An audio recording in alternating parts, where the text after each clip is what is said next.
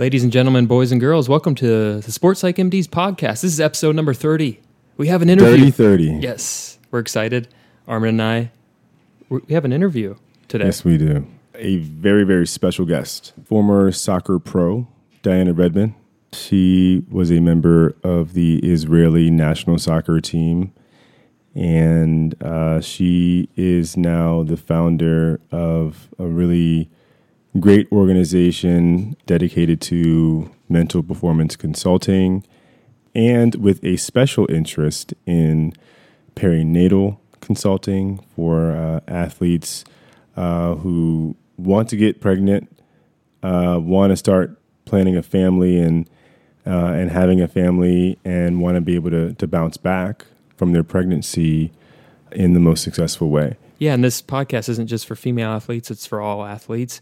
We're also going to talk about the WNBA. They have a new collective bargaining agreement, which has a specific section in there for family planning and for pregnancy.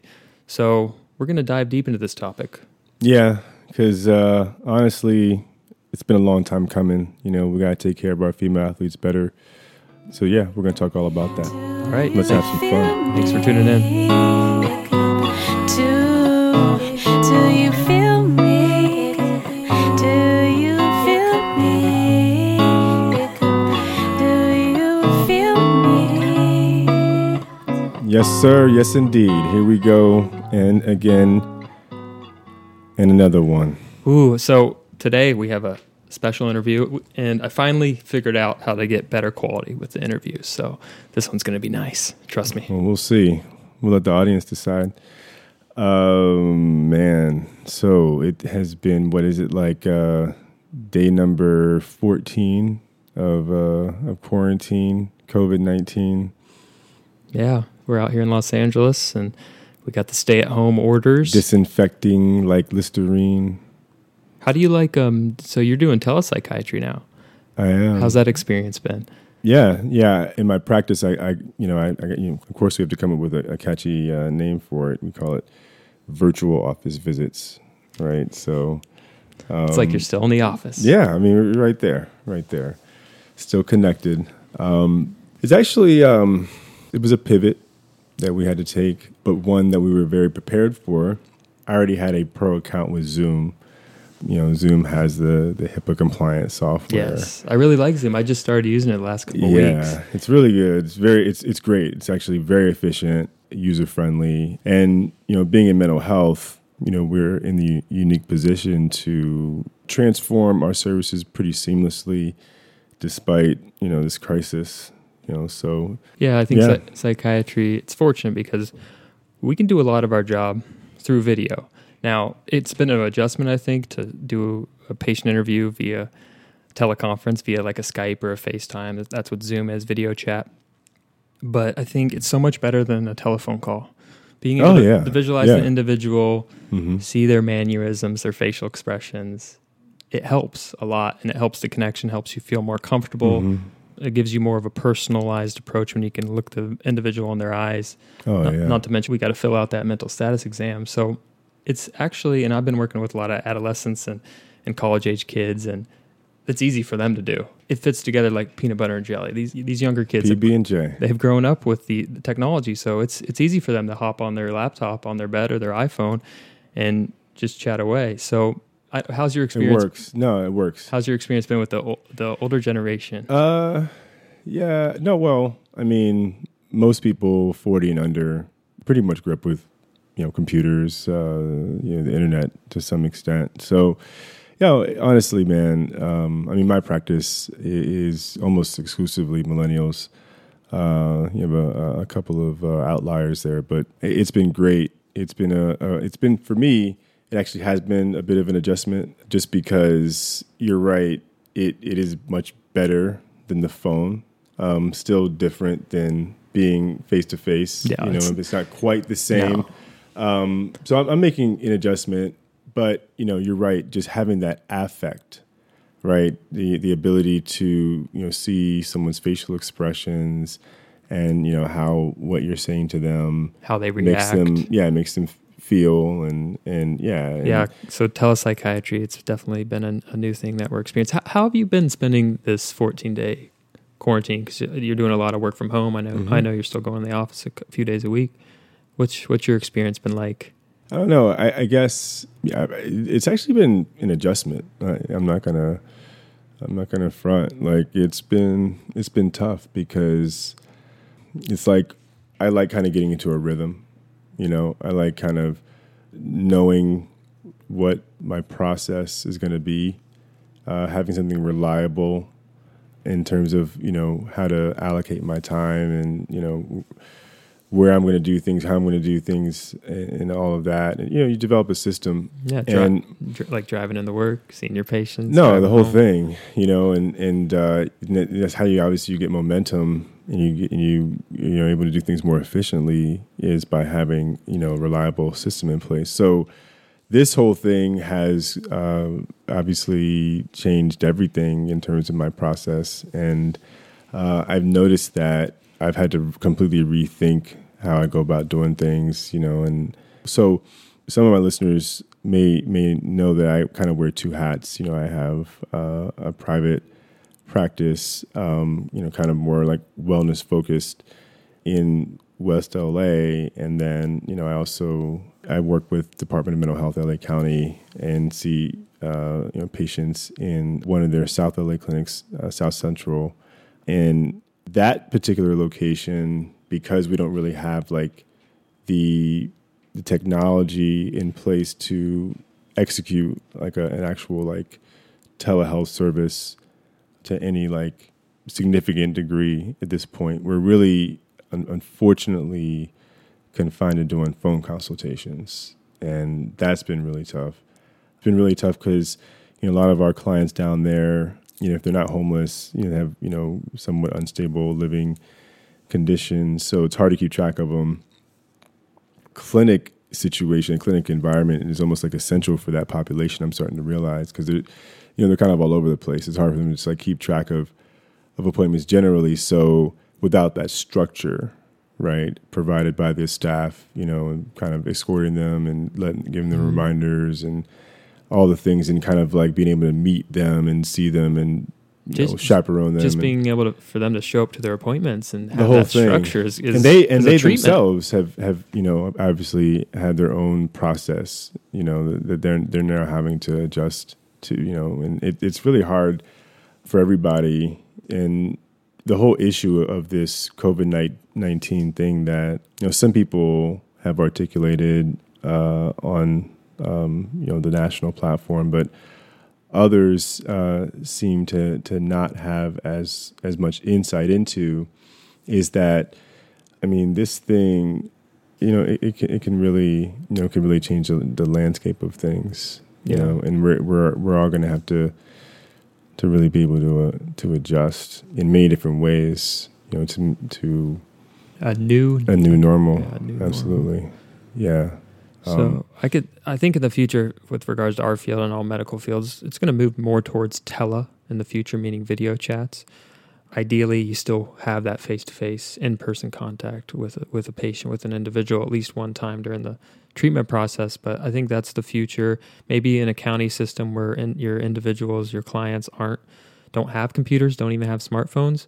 Maybe there's they still come to the office. There's a dedicated room or rooms they can go into where a practitioner will be on the screen, video chatting from either their home or another office. And during a situation like this, if you can have a counter, even if you're in the same building but you're separated, that's better. Mm-hmm. Yeah, absolutely. That's a great idea. And, we're going to need that kind of vision, and those kinds of out of the box ideas in order to solve the challenges, because what lies ahead is going to be all about like critical thinking and problem solving, and in terms of being able to kind of quickly adapt to these kinds of outbreaks and exposures in the future, so that the economy isn't so heavily impacted. I think if any large system, government as well, but if any large system should be prepared for worst case scenario, it should be, I would say, the hospital system. They should have stockpiles of PPE, personal protective equipment, they should be ready for these types of worst case scenarios, and the government as well. Yeah, no, absolutely. It's wow, man. It's moment of mindfulness, Yeah, right? Moment of yeah. mindfulness. So we had to just in the midst of all that's happening and certainly the uncertainty that lies ahead. It was important that we took some time to just speak about it, and it's on everyone's minds. Yeah, our right? perspective We on, understand that. on how the mental health treatment or the vehicle of mental health treatment has changed and what's to come. So let's get back into today's topic. Yeah, for sure. Pregnancy and the That's athlete. right. Athletes and families, right? It's about family planning. It's about being able to have children and have the team support that desire. Yeah. You know? Not just the team support, your teammates support, your coaches support, your Yeah. league support, structural support. Yeah. And we're starting to see leagues like the WNBA, and we'll talk about it, come up with their new collective bargaining agreement, pushing forward the rights of women athletes to have better maternity leave, better salary protection while they plan for a family, not just during the pregnancy and the delivery or the birth is the end date, but throughout that entire process, they have added additional supports. So we're seeing that now. We're seeing a lot of different moves. So let's talk specifics about this CBA.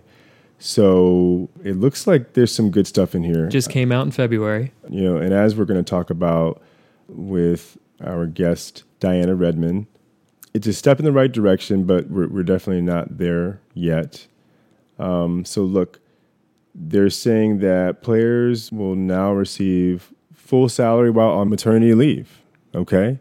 That's good stuff. Like, that's something that it shocks me that it's taken until 2020 to get there. Yeah. But Did you hear about, I was reading Skylar Diggins, the former Notre Dame stud basketball player. Yeah. She's in the WNBA. Mhm. She was vocal about how the challenges she faced during her pregnancy. And she said she didn't tell a soul in the organization. And then she also, she talked about how she actually played a few games pregnant. And eventually she had the pregnancy, gave birth, and said she struggled with postpartum depression. So this was all going on just in 2019. And these are the situations that went on that kind of led to the absolutely. emergence of this. I mean, these are the events that inspired. So after this full salary while on maternity leave, you got a couple more things I think are pretty important to point out. Child care stipend of $5,000, and that's per year. So Okay. that's All not right. bad. Yeah. I mean, that's probably going to get you maybe half, something somewhere in there, but that's pretty good. Yeah, so it's a step in the right direction. It is. And this is part of a bigger CBA that also included pay raises for the WNBA athletes, amongst other things. Now they say that their top players can earn over $500,000 per season. So, but a lot of people are pointing at this, the motherhood and family planning elements, as the most important part of the WNBA's progression into the future. So Yeah. shout out to the WNBA for moving in the right direction. Yeah, I wonder, and this is actually an important one too, and I've heard this in many different circles. Workplace accommodations that provide a comfortable, safe, and private place for nursing mothers. That's a big deal. Yeah, actually. absolutely. We'll have Diana Redmond on here talking about how she went through her own pregnancy while she was playing professional soccer. Yeah, We won't spoil that, but these programs weren't around just 3-4 years ago when she was going through that. So it's great to see movement in the right direction. yeah. I mean, it honestly amazes me, and I never really thought about it, which is really the sad part. But I can't believe that every organization doesn't have a private room for nursing mothers. I mean, just for people that it's weird. I mean, I feel like in this day and age, So it's frustrating, and the WNBA is making a step in the right direction. Nike actually got a lot of flack back in 2019 that they were able to cancel sponsorships of their female athletes if they were going to get pregnant. So they had to make changes in that.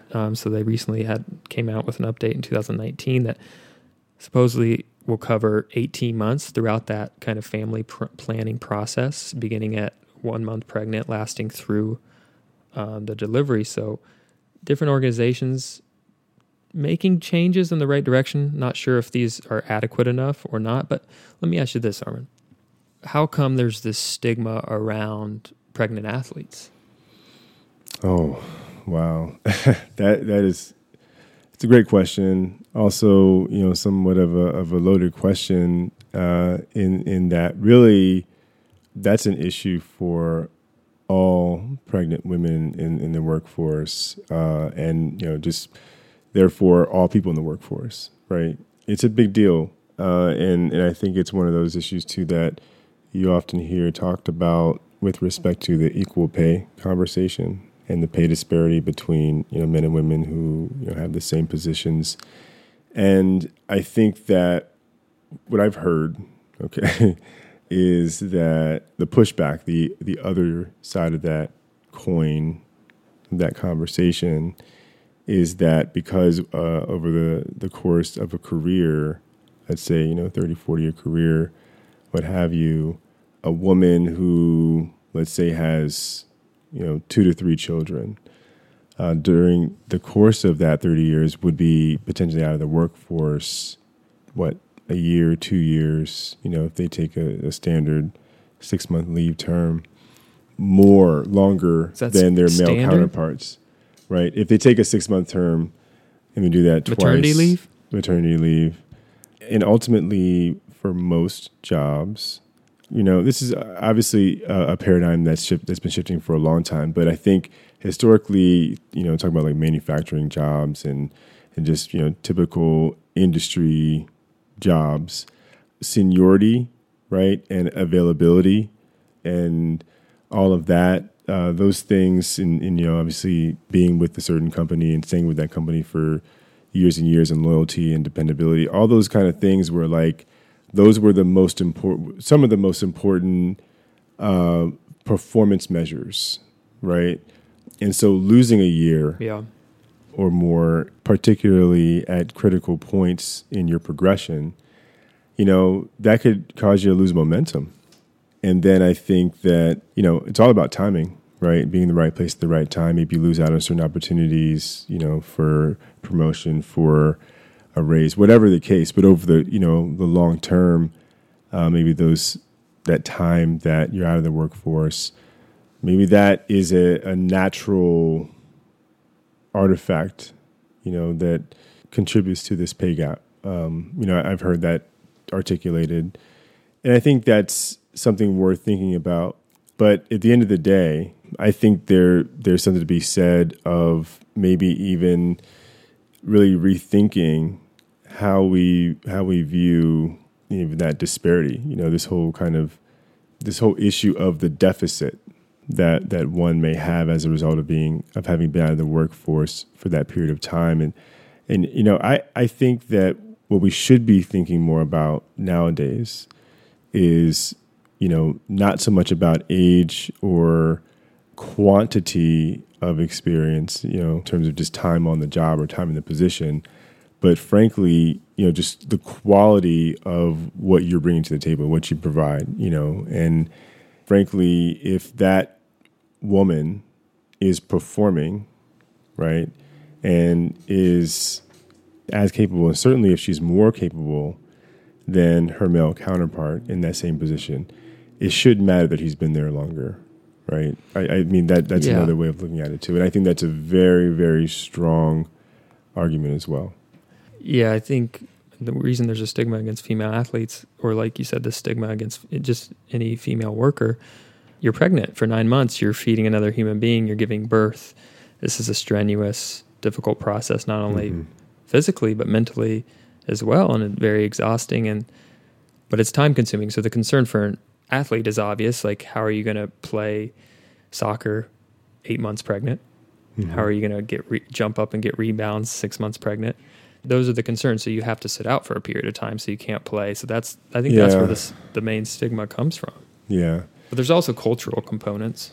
What's concerning to me is that, you have a player who gets injured, You know, we talk often about, you know, your classic injuries like the ACL, you know, but they're out with an injury for a significant period of time, and the team just sort of like wraps their arms around that player, you know, provides them with the best medical care and ensures that, you know, they have a speedy recovery, a full recovery, and then more often than not, from what I've seen, you know, secure their positions for coming back onto the team. Oh, and they provide them with additional supports. And all of the above. Yeah. I mean, and I've seen this time and time again throughout my life as a sports fan.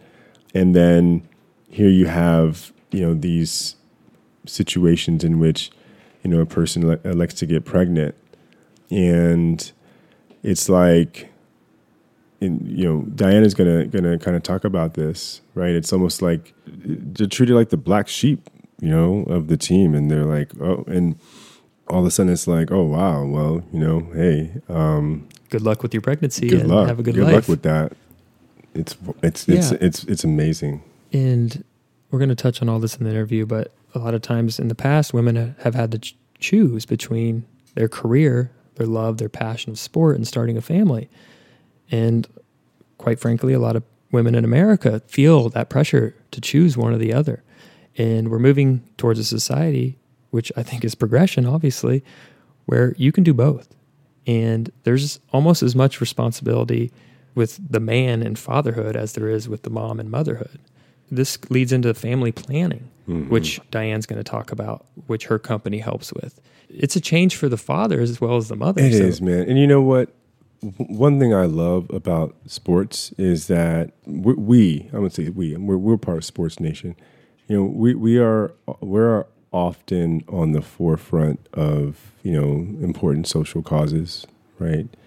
And we, for example, most recently, you know, the NBA took the lead role in terms of setting the tone for how we should respond to this COVID-19 crisis, right? And I think in similar fashion, like these sports organizations should join with the WNBA and others and really start to take a lead role and be out front about protecting families, about supporting families, about helping athletes to have families in a way that, you know, is about wellness, you know, is about high level of well-being. You want successful pregnancies. You want healthy babies. You want happy families, you know. Yeah, healthy mothers and fathers. And that's going to contribute to better athletes, better performance. Hell yeah, dude. That's exactly why we're here. We know the value of sports. We know the value that organizations, sports teams, elite athletes can bring to society. Oh, yeah. For better or for worse, a lot of individuals, those are their idols. They model themselves after an athlete. So if an athlete says something, even better if a team, even better if an organization says something. And I think the silver lining for the NBA was that one of their players, or the silver lining for Rudy Gobert getting COVID, was they had to make a stand right then and there. And they did, and ideally that's going to prevent a lot of future cases. So yeah, we're all about the value of sports. So that's why we're doing this podcast, to decrease the stigma through the lens of sports, through the paradigm. We're trying to change the paradigm. No doubt. So applause to Nike. Keep doing it, though. Keep pushing forward, because I heard it's not quite good enough. The WNBA and now the National Women's Soccer League, they need to step it up, right? Yeah. We'll get about it in the interview, but we'll talk a lot about Sydney Leroux, who was on the 2012 Women's National Gold Medal team. Played forward, by the way. Scored some goals. She said she spent more money on babysitters and nannies for her kids than she made playing in the National Women's Soccer League. So for a lot, and this is someone who had a lot of success playing on the women's national team, so she has a lot of income. We're going to talk about this as well. These elite players, especially for soccer, the ones that are on the national team, they get compensated. So maybe it's okay that they don't get paid by their club team while they're pregnant. But for the majority of players, this is their full-time job, and they can't even take maternity leave. No, without that's not right. fear of losing money. Yeah, I think a lot of people would be surprised to know these things. A lot of fans, a lot of men, I think, and I think that if a lot of people knew what was going on, they would be more outspoken about some of these issues, and be willing to support change. Even on the U.S. women's national team, previously they just offered 50% of athlete pay during maternity leave. So they dock your pay during maternity leave. How is this still going in 2020? And that's interesting because the U.S. women's national team is in the middle of a lawsuit right now, to the U.S. Soccer Federation because they want equal pay, and they deserve it. Yeah, and they want that same marketing budget because then they'll get even more popular. That team, I think we've talked about this. Those girls, that team, those athletes, that's a beacon of hope for our entire country, for the entire globe. Absolutely. People all over the world. They've improved women's soccer all over the world. They've improved soccer all over the world. So many more women athletes are going into soccer now because of them. Speaking of beacons of hope, Serena Williams. She's a boss. Right. Maybe the greatest. I don't know if it's maybe GOAT female athlete of all time. Well, I was going to say, I thought you meant tennis player. Well, tennis she's absolutely that one. But she's in the conversation for sure. Greatest, one of the greatest athlete, and for me, she's the greatest. One of the greatest. Athlete. Well, one of the greatest athletes. She's just an icon. She is an iconic figure. One of the few that transcends sports. Yeah, and she, of course, won the Australian Open. One of the 4 Grand Slams. How many times? One of the 4 Grand Slams in tennis, while she was 8 weeks pregnant. And she's made it to 4 Grand Slam finals since giving birth to her beautiful daughter in 2017, which she actually, it's well documented, delivered her by emergency C-section. I think we talked about it on one of these podcasts, but a C-section is not a very pleasant surgery. You lose a lot of blood. And it's tough to bounce back from that physically. And pretty gory. Yeah. So you got to be a part of those in medical school. Yeah. No. It's actually a lot more PTSD. There's a lot more medical complications usually that arise with that versus a standard vaginal delivery. But I mean, when you bounce back, the way that like Serena did, and how she did it, I mean, it's just so inspiring. I mean, it's like, how can you really look at a pregnant athlete the same way again? Well, hell, when we're talking pregnant athletes or women, we're talking about performance in women. I'm thinking about Beyonce during the halftime show in the Super Bowl, 2-3 years ago? Mm-hmm. Yeah. Oh, yeah. 2 kids out there crushed just killing it. She's an athlete. Oh, come on. Yeah, absolutely. More than an athlete. Oh, and then this past Super year, J-Lo and Shakira. Oh, come on. God. Oh, man. Those are athletes. Or it's entertainment. I don't know if we call them athletes. They're entertainers. Performers. It's a performance. It's a hell of a performance. Those are physical performances. What more can I say? Yeah, those are physical performances. So yeah, I liked it. I liked it a lot, actually. So yeah, there's this stigma with women athletes. And how can that be? At this point in the game, the way that women, have represented, this country on a global stage, let alone, the national level. So let me check this out. So people would argue that being pregnant is going to worsen your ability to compete, your athletic ability, your physical abilities.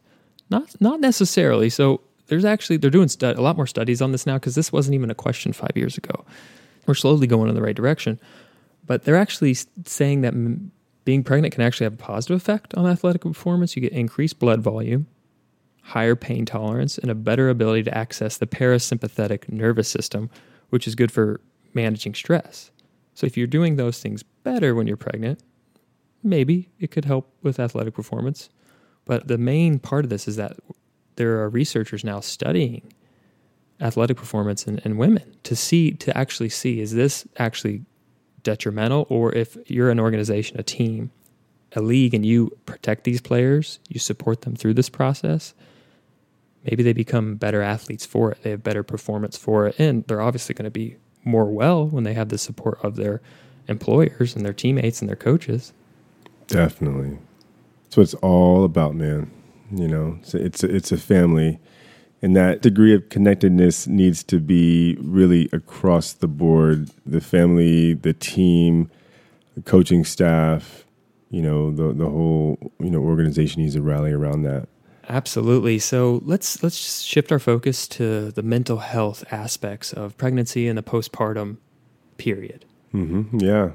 First of all, the postpartum period, for those that find that word unusual sounding, is the period of time immediately following birth. And then it lasts up till basically like the 30-day point, you know, a month in. Give or take. Yeah, give or take. And that window is extremely important, I would say, because in that window, you know, you really kind of will see if most of the signs of whether or not it's going to be or is a healthy delivery, you know, healthy baby. And of course, most importantly, it's, you know, it's a bonding period. You want to be able to, you know, really be with your baby and, you know, touch them and, you know, hold them and, you know, really do all the things that you can to, you know, have a close experience with them, because that's what it's all about at that stage. Got to get that skin to skin time. At that stage, you know, because they actually, their eyes and their visual acuity is fairly immature. And so they're really only kind of mostly seeing shapes and shadows. The first thing they can recognize their faces. So that facial recognition specifically of the mother, yeah. Some people say it comes within the first 4 weeks. Yeah, exactly. And you will see before long when the baby has more time where they're awake and alert, you know, and they're not just kind of feeding and sleeping. You know, they'll start smiling within the first 3 to 4 months. They'll smile at you. That social smile in response to your cues, you know, your changes in expressions and stuff like that, and that's so important for bonding. Yeah, and I would argue the postpartum period is definitely longer than a month, probably more like 6 months. Yeah, if you really want to look at it the most healthful way. So you got that bonding experience. The nurturing, the feeding. Don't forget the feeding part. That's a physical toll and also an emotional toll, because, quite frankly, latching can be difficult. So that has its own stressor. But not to mention the hormonal changes that occur during pregnancy and after birth. There's a lot of hormonal changes, and these are all, I guess, causes of the vulnerability in the postpartum period. But the hormonal environment changes. You have estrogen and progesterone levels go down, different things, and they've done studies on this, obviously, and the thought is not every woman, not every individual is susceptible to this, but individuals who may be more susceptible to changes in mood and reactivity during their menstrual cycles, they found out are more susceptible to these hormonal changes and may be more susceptible to a postpartum depression or period. So there's more and more money going into the research of these things and of what are the specific, just like any part of psychiatry, what's the reason behind this? Like, why is this happening? And there's no linear way to get to any point pretty much in psychiatry. Mm-hmm. Well, I'll tell you, this is all such a big deal because they say that up to 85% of women will have some type of mood disturbance during the postpartum period. So more often than not. Way more often than not. And you want to tell us about the 3 categories of this postpartum period? So yeah, like with many things we've discussed here in the past, this experience does have a range to it. There's a spectrum to how we differentiate the experience of postpartum pathology, and that starts with postpartum blues. So when we think of postpartum blues, appropriately named. Yes, indeed. We think of like irritability, think of just kind of like that period where, you may just kind of be feeling a little bit, down in the dumps or maybe overwhelmed. It may last for like a few hours. And we see this a lot with like new mothers. Yeah. And just not kind quite in control of your emotions, tearful. Yeah, and it probably goes in more of an intermittent kind of fashion, and maybe last for a few days here and there. Postpartum blues will peak probably maybe the 4th or 5th day after delivery. And, I would say that it's something that you probably see commonly enough that I wouldn't be alarmed by that. It rarely results in a mother's losing their ability to function normally day to day. Yeah, you mentioned the 85% of women who struggle with a postpartum episode, and the majority of those women have postpartum blues, and it doesn't go beyond that. Yeah. And, I think if you're able to still, kind of function day to day, do what you have to do, make sure that, baby's taken care of and everything, I think that it's not something that you absolutely have to reach out for professional support to intervene on, but perhaps reaching out to, like we said earlier, a family member or a friend, kind of just airing it out, talking it out, get your feelings out there, making sure you're talking to people and not holding back. And that's why it's so important to have the support again of the team and everyone, in your corner back at work, because the whole experience can be challenging, and the more support you have, the more people in your corner, the better it is for everybody, and certainly for the health and well-being of the baby. Absolutely. Depending on who you talk to, their social support comes from one of 3 areas: work, friends, family. Mm-hmm. And then obviously extracurricular activities, church groups, different things. But those are the 3 primary things. And for some people, their work group is their family. Maybe they don't have the most comforting home, and that's where they get their social support. So that's what we're vouching for with regards to this. This is the moment individuals are vulnerable. And if you have social support, that's protective. Yeah, absolutely. God, so important, man. And just, kind of wrapping up with postpartum blues, you wouldn't expect for the symptoms to persist much longer than 2 weeks. And if so, then you may want to consider that things are transitioning into something worse. Yeah, and that would be the time to seek additional help. Mm-hmm. So what is that something worse? What's that next level, that 10 to 15% the next of women? level in this spectrum is postpartum depression. And postpartum depression can be very concerning because when it comes down to it, you really don't get those days back. Those first days, the postpartum period we're talking about, you don't get that back. And, it's so important to be able to really connect with. Yeah, the first 6 months of life are extremely important to set up relationships for the rest of life. So there's some psychologists, we can go into a whole podcast about how those first 6 months and the relationship you have with your caregiver, which most of the time primarily is the mother, set the foundation for your ability to relate and socialize with other people in the future, for your ability to be resilient.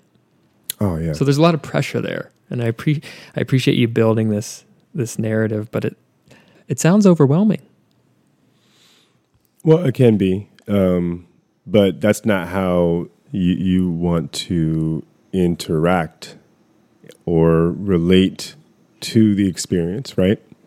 You want it to be, a great experience. You want it to be something that you never forget, and you want it to be one that that's most healthy for your baby, for their development. Yeah.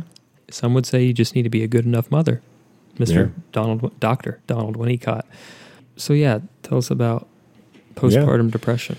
So it's this is essentially a condition that's indistinguishable from clinical depression, but we really think about it more in terms of the timing of its occurrence as it relates to pregnancy and delivery and that postpartum period. And so we're talking about the anhedonia, right, where you sort of lose interest and pleasure in the experience, right, of motherhood and connecting with your baby, and and it's not just it's everything around you, right? So it's the stakes, like you painted earlier. The stakes are a little higher because it's not only affecting the mother's life but also the child's life and possibly the entire family.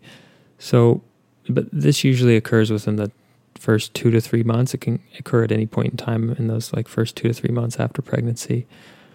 And we're going to get into, don't worry, we're going to get into the treatments for this as well. So we're not going to leave you hanging out to dry, but yeah. And what we really get concerned about is when a mother who has recently delivered starts to develop evidence of psychosis, evidence of mania, right? Those kinds of things.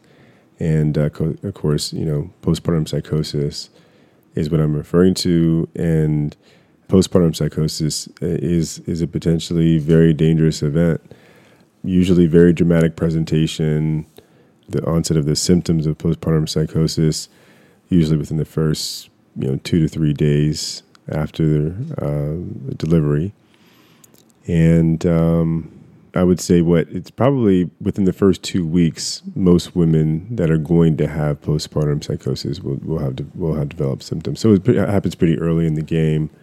Yeah, so we're always vigilant of this when we have individuals who have a history of bipolar disorder, because they're more susceptible to this postpartum psychosis than other individuals. And it has a unique presentation in terms of psychosis, because I would say that the presentation may actually more look like bipolar, the mania or manic phase of bipolar, in which there's a lot of restlessness, insomnia, can't sleep, irritability, mood swings, those kinds of things in the early stages. And then that sort of rapidly accelerates into delusions, particularly like paranoia. I've personally treated cases where the mother believed that her baby was possessed by the devil. Another case where a woman believed that her baby was in danger of being molested by her brother-in-law and just took off, in the middle of the night. And, she lived in New Mexico. She ended up at UCLA emergency room. And unfortunately, a lot of times those delusional beliefs are centered around the infant. Yeah. And, those two cases were just, they're just so hard to forget. They really, really stand out. And we get really concerned, particularly for the safety of the baby, because, some of these cases actually end up on the news, where, mothers have, done horrible, horrific things to their babies when they've had these psychotic delusions about like satanic, possessive kind of beliefs and just weird stuff like that. And I think the one thing people may not understand is these individuals don't have insight. They don't have the proper judgment. Their illness, this psychosis, part of the disorder is that you don't know what's going on if it gets to extreme cases. The individual really does believe that Satan has infiltrated her baby. Mm-hmm. It is a true belief, and it's fixed. It's a fixed delusion oftentimes with no insight into this could be something that's all in my head and not in reality. And that's what makes it so tough to treat any type of psychosis, any type of bipolar mania. These are the harder things to treat. Mm-hmm. So thankfully, this only occurs in approximately 1 or 2 people out of 1,000. So that would be 0.1, 0.2%. Thank goodness, yeah. But when it happens, you gotta be very careful. And like we talked about, it doesn't start off with the bizarre stuff. It starts off more just like somebody's kind of having a bad day, it turns into a couple of days. And this one is a no-brainer. Seek medical treatment right away. Yeah. Psychiatric treatment. Yeah, no time to waste. And then we have Don't forget about anxiety. No, then we have anxiety. And actually... Because this gets lost in the fold with depression a lot of times. It does. But it's kind of its own thing. You say that you're not saying that with a lot of confidence. I want to hear your true opinions on this. Well, I mean, it's its own thing. It's not. We don't have like a specific diagnosis for it, like postpartum. But it's an experience that likely is sort of perhaps an extension of a depressive episode or experience. But here's the thing about anxiety in general, particularly any chronic anxiety that affects a new mother, is that can certainly negatively affect her baby's neurodevelopment. because as we know with anxiety, we've talked about before, when you're ruminating, right, which is a key feature of anxiety, your mind's sort of wandering and you can't stay focused and you're worried about a lot of different things. That's less attention that you're paying to your baby. That's less focus you have on what's most important. And we talked about before, and I'll reiterate, that bonding time, is really critical. It's like modeling time. The baby is modeling off your behaviors. But look, if we even bring it back to the pregnancy time, stress can cause neurochemical changes in your body. We've talked about on several different episodes about trauma and how anxiety and stress can ramp up the stress hormone cortisol in your body. So a pregnant mother who is always stressed, maybe always triggered into that fight or flight response, has high levels of cortisol, which begins to modulate and change the limbic system, the hypothalamus, different parts of our brain that are part of the fear response. And it becomes more trigger happy, more hyperactive. And that can actually be passed on to the baby through genetics, through epigenetics, meaning one of the mother's genes gets tagged over time and that tag continues on to the fetus. And the baby is already predisposed to be a little bit hyperactive and more likely to go into that fight or flight response. And that can happen even prior towards pregnancy.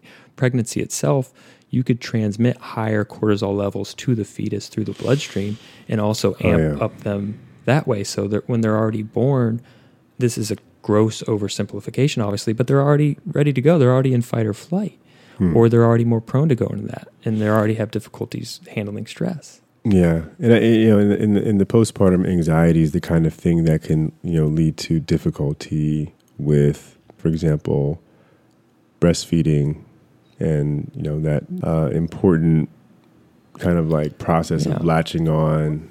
But yeah, no different than depression or blues or psychosis, but the anxiety aspect's being studied a lot more now because you notice we don't have our own specific diagnosis like you mentioned. But they're seeing that anxiety is just as likely as depression. It's separate from depression a lot of times. And they're seeing more obsessive compulsive disorder-like symptoms showing out in the postpartum period. There's a lot of biological susceptibilities with the hormonal changes. You're caring for a brand new human being, and you have all this other stress going around you, and you may not have the best support. So many different factors. And that's bringing it back to why we wanted to have a podcast like this to bring it to light. And while we're on the topic, we might as well just put it out there because it's really, really, really important. Breastfeeding, right? Human breast milk, okay? There is no substitute, right? There's nothing even close on the market. Yep. And it has much to do with the nutrients. Actually, the colostrum is something hard to mimic. And the antibodies, the physical properties of the milk itself, there's all these antibodies that you'll get from your mother through the breast milk that ramp up that immune system, get you ready to go to fight off bugs, maybe in the future, things like COVID. But not only that. No, seriously. But doing the breastfeeding, physically, the latching, the skin-to-skin time, that's the bonding like you talked about. There's no other replacement. There's no alternative. Anything else you provide is going to be second rate. Yeah, it's positive reinforcement. Hear me out. The baby crying fussy is hungry. That's the only way the baby knows how to communicate when they're really young is cry. Yeah. And then eventually, you're a father. You were able to determine the different cries based off the different need that your kids had when they were younger. There's no doubt about it. No doubt about it. Yeah, there's one for when they're hungry. That's definitely different from, when they want their diaper changed. That's also separate from when they're tired, sleepy. And then there's usually a very different one from when they're in distress, or pain. So there's definitely cues. So during that breastfeeding, crying because I'm hungry, if the baby's able to latch and feed itself and stop crying, that gives the mom a boost of confidence. I'm able to feed my child. And it creates this positive kind of reinforcement of that bond versus if the baby can't latch and continues to cry, the mother sees that and can get frustrated. And then you have reinforcement the wrong way and a fracture in a possible bond. So all these little things are beautiful experiences, but And Yeah, and listen, I understand. I mean, some women won't be able to breastfeed as often just because of their careers and their schedules, and that's fine. There will be other opportunities to bond, other ways to bond, but the breast milk is essential. I mean, that's essential. Yeah, you can pump. And you got to pump. You got to pump. I mean, sometimes if you can't, some women can't make breast milk. Yeah. Have the little skin. Get your bottle. Get that skin to skin time still. Get that. Yeah. That For those bonding. women, we cannot be insensitive to those who are unable to produce breast milk. But yeah, that bonding time. Get creative with that. Take advantage of your biological tools. They're there for a reason. Yeah. So, And we're saying all this really as just sort of like doctors endorsing the family and motherhood, and just being able to give your baby the very best. And one of the things that we learned on our pediatrics rotations that our attendings said we absolutely have to tell all of our patients, our women and girls that we treat in the future, is breastfeed or breast milk for at least 6 months, right? No less than 6 months, ideally a year, but at least 6 months, because that is really the most ideal for the maturation of your baby. yeah. All right. Well, I think it's in enough time for two males talking about women athletes and pregnancy. But before we get into, this is why we brought in an expert, right? This is why we brought someone who has that experience to open up our eyes, because this is just all things we've researched and studied. We've never lived it. So before we jump into that, there's treatments. Obviously, therapy is the number one treatment when a pregnant woman is struggling with something, and especially in the postpartum area, because when you're breastfeeding, you still have the risk to transmit the medications through the breast milk. But for postpartum depression, we always have to weigh the benefits and the risks, right? Like Armin mentioned, if you do have a depression, a blues, a psychosis, anxiety after pregnancy, that can affect the relationship with the baby and maybe be worse off than if you were to stay on your antidepressant during the pregnancy. So you have to balance the risks and the benefits. We won't get into the nitty gritty, but there's certain medications we like to avoid during pregnancy and like to avoid during breastfeeding. In general, antidepressants are safe during breastfeeding. In general, they are. Yeah. And in general, when it comes to antidepressants, we like to start with the SSRIs because it's the most evidence for them. When I say antidepressants, I'm almost like solely thinking SSRIs. So I should probably clarify. Thank you for that. Yeah. I mean, but, they're very safe, and, they're generally well tolerated. So we like them. And, I've gotten to a point with SSRIs that Serotonin reuptake inhibitors, Prozac, Zoloft, Lexapro, Celexa. Yeah, I mean, there's all the goods. Paxil. Paxil, though, I'd never prescribe it. We don't use that in it is what it is. But a lot. It's I'll tell you what, I do try to tailor the medicine to the person by way of like understanding the overall effects of the medicine, not just the immediate effects and positive effects, but also the side effects and unintended kind of effects. And, I kind of try to put it together in like a matrix in which I figure out what works best for them in terms of the experience they want to have and what makes the most sense for their lifestyle. That formula usually works pretty well. They're pretty well tolerated. And I think that they also are the types of medicines that are quite compatible with an athlete's lifestyle and, are very unlikely to affect performance. I know that's something that's very important to athletes in particular, and so that's something that we wanted to make clear is SSRIs are very flexible medicines. They work well for the athlete. Yeah, absolutely. And we should also mention that for the more severe postpartum disorders like postpartum psychosis, Abilify actually works quite well.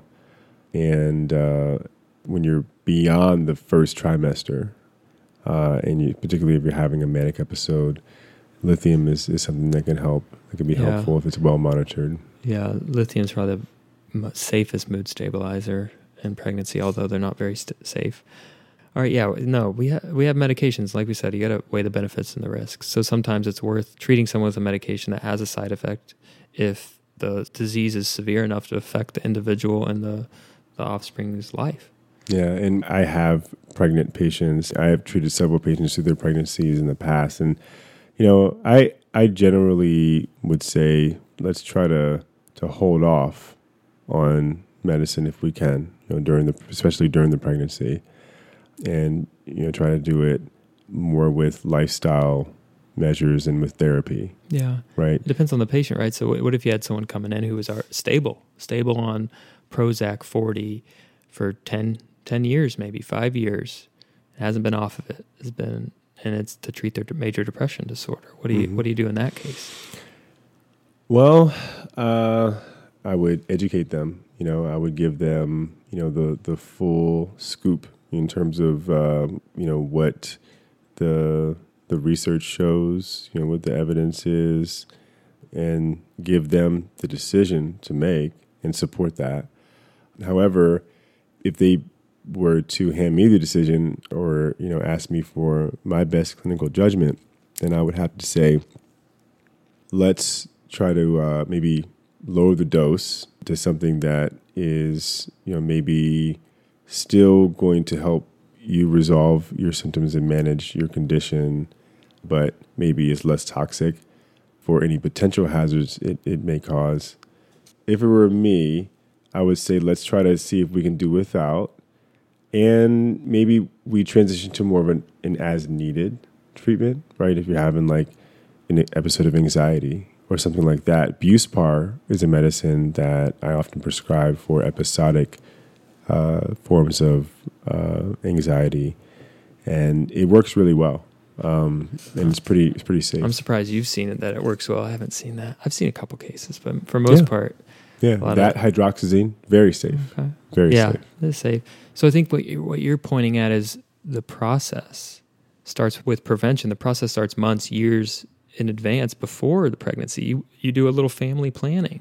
Mm-hmm. If you have someone who you're planning this with your patient years in advance, so ideally you can slowly taper off the medication and give them a time prior to pregnancy off the medication to see how they do. Meanwhile, let me say that's not always the case, obviously, because there's a lot of unplanned pregnancies, so you don't always have that opportunity. Mm-hmm. That's true. But I definitely think that therapy should be a really important part of any mental health treatment plan for a pregnant woman, just in general, helping them, even if it's something like coaching, right? Coaching them through what to expect. Lamaze classes? Hey. Do you incorporate all that? of it. Is that how you pronounce it? It's all about support. And you get the father involved. Yes. Fathers don't get out of this. It's their job too to raise a kid. Maybe you're not going to give the child your antibodies through your milk, but you can be there. You can bottle feed. You can get that skin to skin time. Oh, you can should grow to have that bond and attachment with your infant. Yep. Yeah, man. But it's just that extra level when it comes to a woman, because you hold the baby 9 months. You already have that attachment. Mm-hmm. You feed the baby. You have that attachment. You have that togetherness already from the get-go. So let's... And we have the pleasure of introducing our listeners to an athlete who has been there and done that. Yeah. And speaking of family planning, she has her own program. She does. They focus in on family planning, amongst other things. Yeah, so she is a retired professional soccer player. She played for the Israeli national team. She is also a dual threat in that she is a mental health professional, and she is a social worker who is in training to get her doctorate in clinical psychology. She has been a coach, has been a mentor, has been an advocate. She is a mental performance expert, and she is a business entrepreneur. She has her own company. It's called Gabora. Through that company, she supports women athletes who want to have a successful pregnancy and, bounce back and still perform at a high level. And she consults on family planning, and how to really, I think, be a high level performer and a high level parent all at the same time. Also, she's the mother of a 3-year-old daughter who joined us for a little bit on the podcast. It's adorable. Yeah. Yeah, so we got the pleasure of 2 guests. But yeah, no, we had a great conversation. It was a lot of fun. It was. And I hope you guys enjoy it. I know you will. Do you feel me? Do you feel me? Do you feel me? But you and I actually had already started a little bit of a discussion, was it a few weeks ago, around this really interesting topic, the lack of support that female athletes have to deal with when it comes to pretty much anything related to like pregnancy and even like postpartum support. Because one thing I was like really shocked by when I read your narrative was you said that you pretty much worked right up until you gave birth, right? And then like we're back to work like 2 weeks later. Yeah, I had such anxiety over, so basically I told my coach, I'm pregnant, and I kind of expected the conversation to be like, oh, great, like, we'll see you when you get back. And it kind of felt like almost as if I had died from their perspective. Wow. The coach was kind of like, he was like, well, it was great to have known you on the team. Good luck. And I was like, what? Well, I'm going to come back. And they were like, no, like, people don't do that. Women don't do that. And I was like, well, they kind of do if you just give them a little support. So it was kind of an odd conversation at first. I don't think they really expected me to come back. Aside from one player in the Israel national team, the goalkeeper, I think she came back a couple of years later or took some time off. But I don't think they were prepared for a player to return not only so early and quickly, but returning breastfeeding still and returning with their child in tow. So I think on both parties, nobody was kind of prepared for that. Yeah. So it was kind of a big experience of learning, like, how are we going to do this? Me kind of coming in like, I want this. And they're like, we don't know what we're supposed to do. And, there's no rules for this yet. So yeah, no, it's incredible. So, but these were seasoned coaches and trainers you're talking about that had worked with female athletes for a long time. So they had, I assume, had some experience with this. Why were they so surprised that you were thinking about coming back? I think just in general in Israel, athletes usually get pregnant and that's kind of it. I think for a lot of places, that's kind of the norm. Okay. Maybe there just aren't as many stories about these players. I think in Iceland, there are a lot of players who have kids and come back to the national team, and that's pretty normal, and they have a lot of support. A lot of the Nordic countries too. But just in Israel, it just wasn't really a thing. Okay. Wasn't happening so frequently. So it was kind of a bit of a learning curve for everybody. And, they didn't put anything in place after me. There wasn't like legislation like Diana did this, so now we got to change everything. I'm not the type of person that made a big stink about everything because I was kind of, this is our first go with this. I don't even know what I'm supposed to have. So kind of like figuring out as I go and then realizing this could have been so much easier if there would have been just like one point person to make some changes and just to give a little bit of information and just psychoeducation about what's happening. So I can just go back to normal. No, and I it's interesting to me that you must have had peers that had gotten pregnant and had decided that was going to kind of be, I guess, the end of their career. Yeah. What made it different for you? Like, what was it about your situation that made you decide you were going to take a different path? I'm not sure. Like, there wasn't a specific moment. I always felt that, or it was put in my head as I was growing up, like, once you have a kid in sports, that's it. You're done. So I think I always rode on that anxiety and fear of, I don't want this to stop.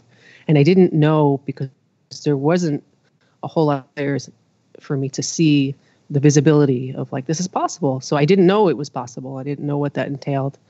And it was only until I started seeing a lot of track and field runners there was her name was Sarah Brown. She was I don't remember exactly which event. I think it was the 800 or maybe more. They did a quick documentary on her, a couple episodes. It was called Run Mama Run, where they documented her journey. She got pregnant and had to come back and try and qualify for the Olympics. It was unexpected pregnancy. And so it followed her journey, and it was really just inspiring for me that this is completely possible. Like, there's really no reason I can't, aside from, financial reasons, but physically, cool. The part of me actually training, coming back to play on a physical aspect is completely possible. It's not something outrageous as people were kind of putting in my head.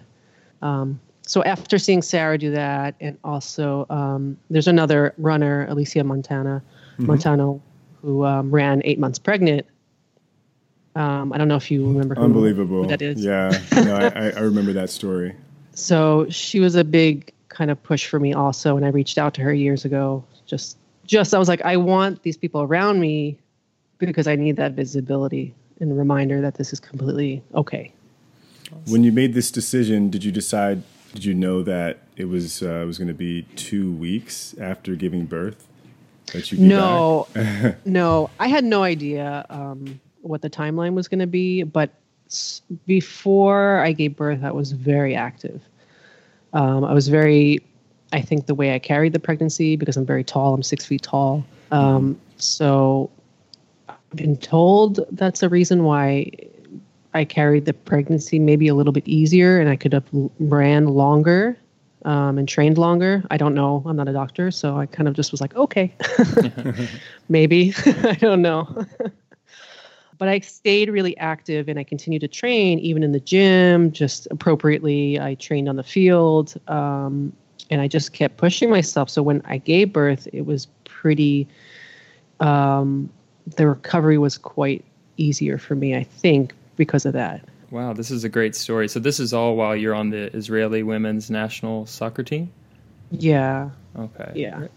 So you mentioned some of the people that you saw as inspiration, and it sounds like you were also kind of on the frontier of this, or a trailblazer in your own right.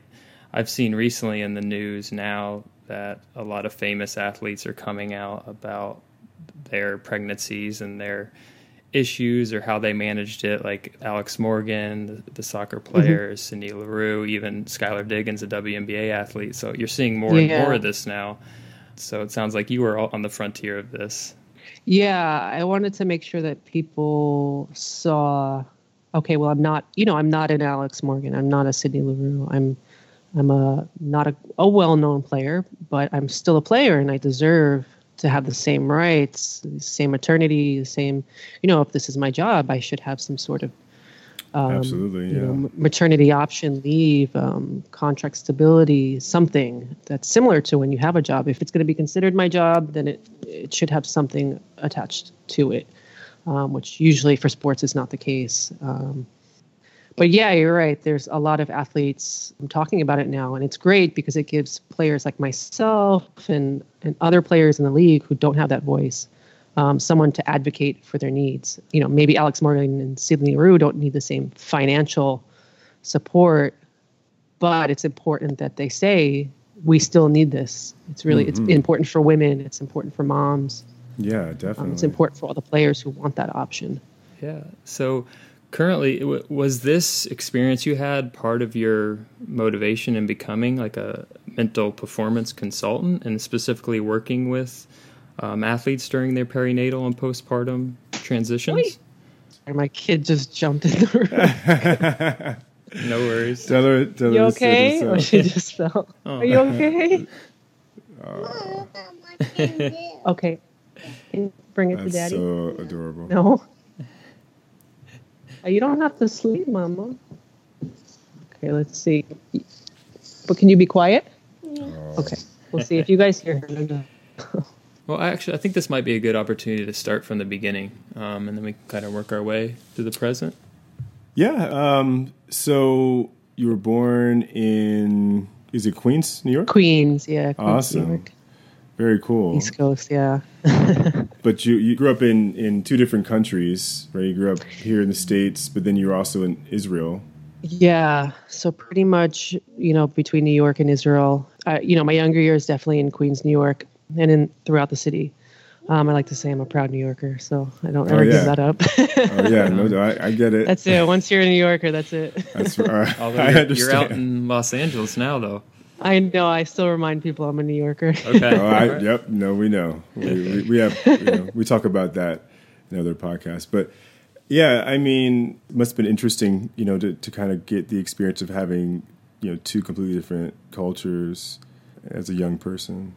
Yeah, it's definitely not only culture, but, part of why I ended up playing in Israel. I grew up in the U.S. soccer system, the ODP program, regional pool, national pool. Never got to a space where I felt like I'm going to make the national team, but it wasn't the purpose for me playing. It was when I was younger, I quit for quite a while and returned back to playing when I was in college. And the only reason I went to Israel is because an Israeli coach had seen me play and he realized I'm Israeli. I can also play for Israel. So the kind of idea of playing for Israel was never in my head, but it was kind of the best, I don't know, coincidence or most random thing that could have happened to me in terms of like playing. I'd never traveled. And when I talk about the players now that are dealing with the identity piece, this was a big part for me, was being able to wrap myself up in soccer because I wanted to get away from a life that I was living outside of soccer, if that makes sense. Yeah.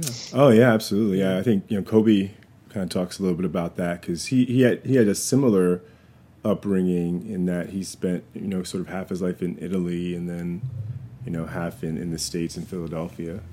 Yeah. And how basketball was sort of an outlet for him, in terms of his struggle to fit in. So it sounds like soccer is the sport that kind of took you the farthest, but looking here, you said you were part of the Olympic development program for soccer, but you also, tell us about all the other sports you played. Yeah, I was a competitive heptathlete and high jumper. Loved it. I think of everything in my life that I wish I can go back and do again. For some reason, I wish I can return to being a high jumper and running. There's something very individual and freeing about it. I just loved. The same thing with speed skating. It was just, being able to push yourself individually on the track. I loved it. It put me in a space, my own zone, got me away from whatever was happening outside of myself. It just felt great.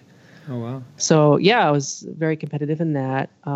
Even throughout my whole career, my reasoning for wanting to do sports was, I never thought I'm going to be the best in the world. I'm going to be the fastest or score the most goals. It was, I want to be the best player I can be because I want to live this lifestyle where I get to play, and that's the life I have, and I enjoy it, which I think is strange for people when they hear that from me because most people, I want to win the Olympics, I want to lift the UEFA trophy, Champions League, and it'd be great. Yeah, it's of course something wonderful, but for me, just every day being a little bit better or finding some sort of happiness in my day to day was super important, and soccer gave me that. Traveling, meeting new people. It created a lifestyle that I really enjoyed. Absolutely. And at what point along the way did you decide you wanted to be a mental health professional and kind of like merge sports and the mental health profession? Yeah, I think I realized that because it was less of I just want to win and more of this is good for my mental health. And this is keeping me sober, and this is keeping me on a good track, and I feel fulfilled. I feel like I'm making positive decisions. I think I understood just how effective sport can be for changing someone's life. Yeah. Yeah, and I don't even mean on because I want to win a little kid wants to win the Olympics, but it can give confidence and just self-efficacy, just so many wonderful things by something so simple. Yeah, speak to that a little bit more. What kind of values or things did you learn through playing all these sports as a young kid and playing them through your young adulthood? Yeah. Well, as in high school, I ended up quitting soccer, which ruffled some feathers with coaches. You're going to be the next big thing. And, you're such a great player. But I was so unhappy mentally. I was just, as a 16-year-old, 15-year-old, I wasn't personally prepared for such a high level of competition, with everything going on in my household and in my life. It just wasn't, it wasn't a good fit for me. But of course, at that age, I don't understand that.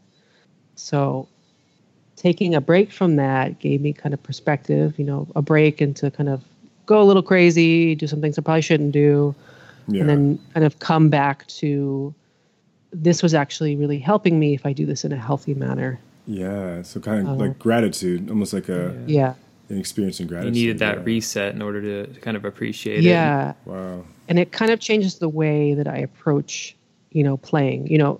I played up until last year and, I'm almost 36. That's a pretty long career. And people always ask, it's not because I'm this great player. I'm not going to be in any record books or anything like that. But I've learned that I have become incredibly resilient. If I don't make a team, doesn't bother me. I'm going to try for the next one. I'm going to work because I know somebody else is going to give up. Wow. Or somebody else maybe doesn't win, and that's going to be enough for them to kind of quit. And then I'm going to be right there. Yeah, because you had a pretty significant career. I mean, at least was it a decade? Over a decade, yeah. Wow. So you mentioned resilience and being resilient. That's one of the attributes you have and the reason why you've played up until you were 36. Tell us a little bit about kind of what makes you resilient, if you can answer that question. Yeah, I think it's both in personal life and in soccer. They obviously reflect each other. But I think when you get to a place where it's more of like post-traumatic growth rather than this is something that can debilitate me, or I had these experiences when I'm young, so therefore it's always going to affect me in the future.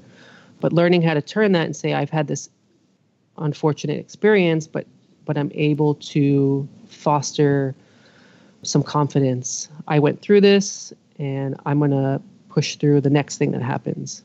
And just being persistent in that idea, that really helped me. Your team's not winning, but I'm still going to play 1,000% because I know my goals are different than the other girls. I want to keep this lifestyle. I want to, for my mental health. There were a lot of things, involved. So you had your own set of internal values that weren't tied to the wins or losses or the results on the playing field. It was, you had your own reasons for playing, and that's what motivated you. Yeah. You were playing for the national team all the way up until last year, or? Yeah, I'm trying. I believe our last game, it might have been in 2018 actually, but I was training this past year with, the plan was, okay, maybe I'll return to the NWSL here in the US, playing with the ideas of stuff because, I still wanted to continue playing. Had you played in the NWSL before? I had a little stint in 2014 with the Houston Dash. Okay. And then after I had my daughter, I said, okay, I'm back in the US, let's start to think about the league again. And one of the issues that I saw even in that league was there's really not a whole lot of support for athletes that do have kids. So it was kind of like a big eye-opener to me because I understood, I don't have this big contract. I don't have these, Nike and Adidas supporting me in other ways. So it kind of made me step back and really rethink, is this a smart move financially for me? And that's also another reason that I actually retired from the Israeli national team, was a financial situation also, because it became so expensive for someone to watch my daughter while I went for 10 days to have 2 games or something like that. The last campaign that we had 2 games where it was a 10-day campaign, and I think it costs almost like $800 for the daycare. Wow. It was very, very expensive because I just needed 10 days. I had to find somebody. That's too bad. That's so unfortunate. And then in return, for the pay that I would get, I'm losing a lot of money because the pay, I think at the end with taxes was maybe $100. So it's not even close to covering Emo, daycare. Emo, I want a snack. Okay, Mom. Okay. She wants a snack. She wants a snack. Hey, it's snack time. All right, we got fishies going. Nice. All right. So, what I wanted to ask was, you're a full-time professional athlete, and currently, like we mentioned before, you're this mental performance consultant here. You have your own private practice here in Los Angeles. Like, tell me a little bit about how you did that transition from being a professional athlete, living partly in another country, and yeah, what was that transition like? What inspired you to make that transition? And yeah, what brought you to where you're at today? Yeah, so, I've always worked in mental health while I was playing, whether it was, drug and alcohol addiction counseling or working in, like a young adult facility. I think for me, I wanted to wait till I knew I'm retiring so that there would be consistency, obviously, with clients. And that if I'm seeing someone weekly, that's it. I'm able to be there for them and not be thinking I have to fly, I need to go to training. The focus that I would put on playing, I need to put on the actual private practice and the clients that I'm seeing, because I 100% believe that they deserve that, because that's what I would want as an athlete and as a client. So I wanted to wait until I was closer to, okay, this is official. Now I can devote all this time. And I think up until then, I was honing all the skills and just waiting for that transition to kind of be fully complete, which over the past year, I've managed to finally break away. Are you officially retired from soccer? Officially retired, yeah. Okay. I will still play, but I'll officially retire. Okay. And how's that transition been? I imagine for someone who's been playing sports your entire life, it's been difficult. Yeah, I think because I was focusing on other things while I was playing, working on my degrees, working in facilities, being a therapist. It made for the transition much easier because I have been invested in another aspect of my life for quite some time. Okay. Some of the athletes that I do treat, at the end of retirement, it's kind of like, what now? I haven't been focusing on anything else, and now I need to figure out pretty quickly, what am I going to do? Do I go back to school? Do I just get any kind of old job? Who am I? There's a lot that happens in that process. And I think I was fortunate enough to have invested in something along with playing. So yeah, that's great. That's one of the things that we've talked about before. And we've seen is if you prepare for retirement, essentially during the beginning of your playing career, you're going to be a lot better off. So it sounds like you always had an eye. You were always looking into the future, thinking about what you wanted to do when you retired. Yeah. And there's a organization actually here in Los Angeles. They're called Athlete Soul, that they help athletes from early on in their career till even after. It's coaching and mentoring. It's just the whole process of retirement. Oh, that's cool. For elite athletes. Yeah. So if you have time, check out their site. Absolutely. Awesome. Now, what types of athletes would be, I guess, the ideal type of client for Gibora? Yeah, that's a good question. So it's pretty open, even though, I've been working now to kind of tailor a little bit over the next couple months to make it more accessible to different types of people. But originally it started out as I'm a pregnant athlete and I want other athletes to understand some of the things you might experience. And as I started to do that, I got into different aspects of perinatal and postpartum support. So I dove into family planning. I think it's great for athletes to understand, okay, you know what? I'm not going to carry the baby. My spouse is going to carry. What does that mean for my career? Should I freeze my eggs? It's early in my career. I know I don't want to take a break during my career. I've made that decision. What does that mean to freeze your eggs? What is that process for IVF? How much does that cost? Should I start saving now? There's some tax information that they can look at putting into a health savings fund so it doesn't get taxed, and they can use it towards, IVF or something like that. Absolutely. Obviously, depending on what state you're in, there's all these other. Yeah, that's great. things, Yeah. But, Absolutely. So along with that, and I started to look at, okay, it's not only the person carrying the baby, it's also the spouse and it's the family system, that's affected by all this. And it could be that, let's say NFL player, he's obviously not having the baby. Maybe his wife, who's not even an athlete, gives birth and then experiences postpartum depression, postpartum anxiety, postpartum psychosis, something that affects his playing. So it's also important to include all the spouses in all situations, scenarios that could. Yeah. Now, Gibora, you guys just have like private, personal clients, right? Tell us a little bit about Gabora, because I'm sure people are familiar with that. So it just last year I kind of started it as a way to connect with athletes, private clients, put some information and then also get them connected even with other people in the community, pelvic floor specialists, other mental health care specialists if they're needing something more than that.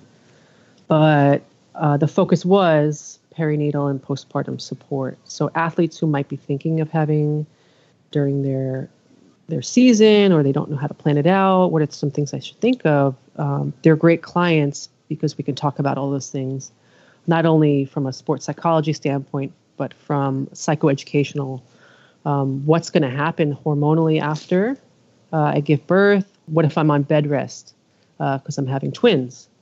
I had a client that she had multiples and her training was completely cut because she had to be on bed rest. Now, are you also able to provide mental performance consulting services to these athletes? Mm-hmm. Yeah. So that's a big part of what I do. I'm sorry, let me. It's okay. Is she playing any sports yet? I know, She right? loves to run. Really? She loves running. Obsessed with it. So I'm really stoked to see how long that's going to take. Okay. Maybe a All right, future I'm just soccer going to let player. her sit on me. So Yeah, of course. if she wants, I'm open to whatever she wants, as long as I really want her to do sports because I think it's really just great for young girls anyway. But she can play whatever she wants as long as she does something. She's moving. Absolutely. Yeah. I hear that. Okay, sorry. So let me go back. This program you have, it seems like it's a great resource for not only female athletes, but for any athlete who is trying to have a family or make a family. Do family planning. Yep. Yeah, and there, I think a lot of it also too is helping players advocate for what they actually need. I would love for it to get to a point where athletes can have the open discussion with the team that they're signed with or their coach and not feel like they need to keep everything a secret. Unfortunately, we're not quite there yet in pretty much most of the leagues, the women's leagues, out of fear of losing contracts or there's just no protection. But, setting a really solid plan to reduce anxiety surrounding I want to breastfeed. What does that look like? Is that possible in my sport? Breastfeeding in soccer is going to be different than, if you're a marathon runner or if you're a contact sport. All these things come into play. And if you have zero idea about that, and then let's say midway through the season, your coach, you see that it's affecting your performance and you're like, okay, I'm just going to stop right away, without knowing that when you stop breastfeeding, your hormones change. You can experience, again, depression, and your mood can change. And you can be affected quite significantly if you're not aware of that. So that can affect your season or, something like that. Your coach might say, well, you're just not performing well. Well, of course, I'm experiencing a big change that I wasn't prepared for, or I didn't even know was going to happen. I just didn't have the knowledge. Yeah. So I think those things are important for athletes to understand before they just simply, okay, I just got to stop this right away, and then we're good. Yeah, I think what you're doing is not only a good resource, but it's advocacy for, it sounds like, a needed area for athletes and female athletes. That perinatal and postpartum times can be a vulnerable time for female athletes, so it's important to have kind of these discussions and try to get everyone on the same page, knowing that your playing time's not going to get cut, your contract's not going to get cut. Because I think you kind of turned us on to what the WNBA recently did with their collective bargaining agreement, just I think in February. Yeah, and that was pretty significant. I mean, just for women's sports, it was a massive, really just thumbs up. It was great to read. I don't know the exact specifics. I haven't actually seen the CBA. I've seen like the bullet points of what they advocated for and what they've kind of gotten. And I'm sure maybe that it needs some more adjusting, just like everything. Yeah. But it's a really great first step in showing other leagues, okay, we're treating our athletes. We want to invest in their future. We want to invest in their play. Skylar Diggs experiencing, postpartum depression, and just what she experienced from that. She was kind of like in hiding about it. Yeah. And thinking about someone who has depression, not only depression, but is taking care of a child and is an athlete. I mean, to feel like you have to be in hiding about it. I mean, that's a really tough situation. Yeah, I read that she hid her pregnancy. So she was playing even when she was pregnant. Wow. Yeah. Oh man. Yeah. So, sacrificing a lot of what could be medically dangerous, situation because your livelihood depends on it, in a way. If that's your only job, it's pretty serious. And so, we have to treat athletes with respect, especially female athletes. Some are going to get pregnant. I mean, they're no different than just regular females. Yep. Yeah. Yeah. No. And having gone through that, having gotten pregnant, been counseled by your coaching staff about the unlikelihood that you'd be able to bounce back. But training the way you needed to train, gaining that inspiration from those athletes that had come before you, and then ultimately putting it together and being able to come back. And you were back on the field, I think you said 6 weeks later after you gave birth. And what a tremendous story, what a tremendous experience. What advice would you give to the women out there, the athletes out there who are at a high level competition, professional level or what have you, and they're saying, "Hey, I want to get pregnant. I want to start a family. I want to have a family of my own, but I still want to be able to perform at a high level." Like, what one piece of advice would you give to them that would be most critical to their success in bouncing back? Yeah, I would say have flexibility. I think the biggest part of the postpartum recovery and return to play is that it's not a one size fits all. And that can be hard for both parties, not only like the coaching staff and the player. Of course, everyone wants to get back as soon as possible, but there's things that happen. You can have a C-section and then you're delayed. You could have, maybe you have a late pregnancy loss, and that also affects you in a way that, you've just lost a season and maybe you don't know what the future is going to hold. You still have to do a regular recovery as if you've given birth. And you're also dealing with possible mental health issues now of grief and, PTSD and loss. So try to be flexible of what it's going to look like. I know that we see, Sydney Leroux's journey is different than Serena Williams' journey, is different than my journey, is different than what Alex Morgan is going to do. So try not to get too caught up in, well, that person did it in 6 weeks. Why can't I? And if I'm not going to do it in 6 weeks, this is not going to work, or I'm going to get cut. And that can be hard when you have a coaching staff that isn't being transparent, or maybe you don't have the security of a contract. But try and keep in mind your health, your safety. Always speak with the doctor to make sure that you can return as quickly as you want. It's such an inspiring story, it really is. Yeah, I can see why it can be extremely anxiety provoking, and it's good to hear your story about how kind of you persevered even though there wasn't these structural plans in place like the WNBA has put in place. But I guess it's promising hearing your story. It's also promising. I kind of did a deep dive and saw that Nike last year made a change in their policy with regards to not being able to cancel any contracts when an athlete says they're going to be pregnant. There was a lot of pressure from Allison Felix, put a lot of pressure on Nike as well. I'm not sure what they actually changed. Their statement was a little bit vague for me. I don't know if they came out with another one, but the one I saw was pretty like, okay, that doesn't really do it for me. But there are a lot of companies now that are coming out and supporting, high-level athletes, smaller companies that are like, we fully support, and we're going to make sure you're covered, and we want to help them, not only mom athletes, but just moms. It's really important. And I think for better or for worse, when you see these big time athletes like Serena Williams, like winning majors while pregnant, and then Oh my God! winning multiple, like going to Grand Slams right after giving birth, this is going to help the public realize, well, pregnancy isn't going to slow these athletes down. Yeah. Yeah. And, ultimately, it's just the right thing to do. It's the right thing to get behind. I mean, we want to, as a society, as a sports community, we want to get behind families.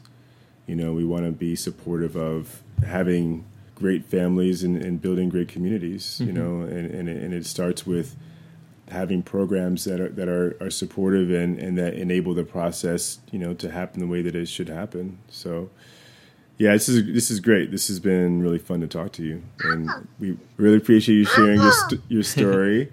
Well, thank you for hanging out with us. Yeah, let our listeners know where they could find more information about your practice. Yeah. So I have two sites, dianaredmond.com and then gibora.org. It's gibora.org. So dianaredmond.com will just give general information about the mental health side of everything I do. The other site is going to go more for the athletes, family planning, pregnancy, perinatal and postpartum support, things like that. So feel free to check either of them out. And, I'm always open for emails or phone calls if you just have questions. No, we love it. Absolutely, man. Stories of resilience. That's what we're all about. Are you limited to just helping people in the Los Angeles area, or is this something where it's more of a... Oh, no, I can, I work with players outside of the U.S. and other countries. Some American players that have gone abroad to play, and some Israeli players in Israel. Awesome. Just they want a little bit of like, hey, I remember you had a baby. That was cool. I want to do that one day. That's great to hear. Well, I bet this story's definitely been inspiring, and we appreciate having you on, Diana. Thanks for your time. Thanks so much. Absolutely. Yeah, thanks for your time. All right, so let's end the stigma. And continue the conversation. Awesome. All right. Thanks for coming on. Thank you so much, guys. It's been great. Do you feel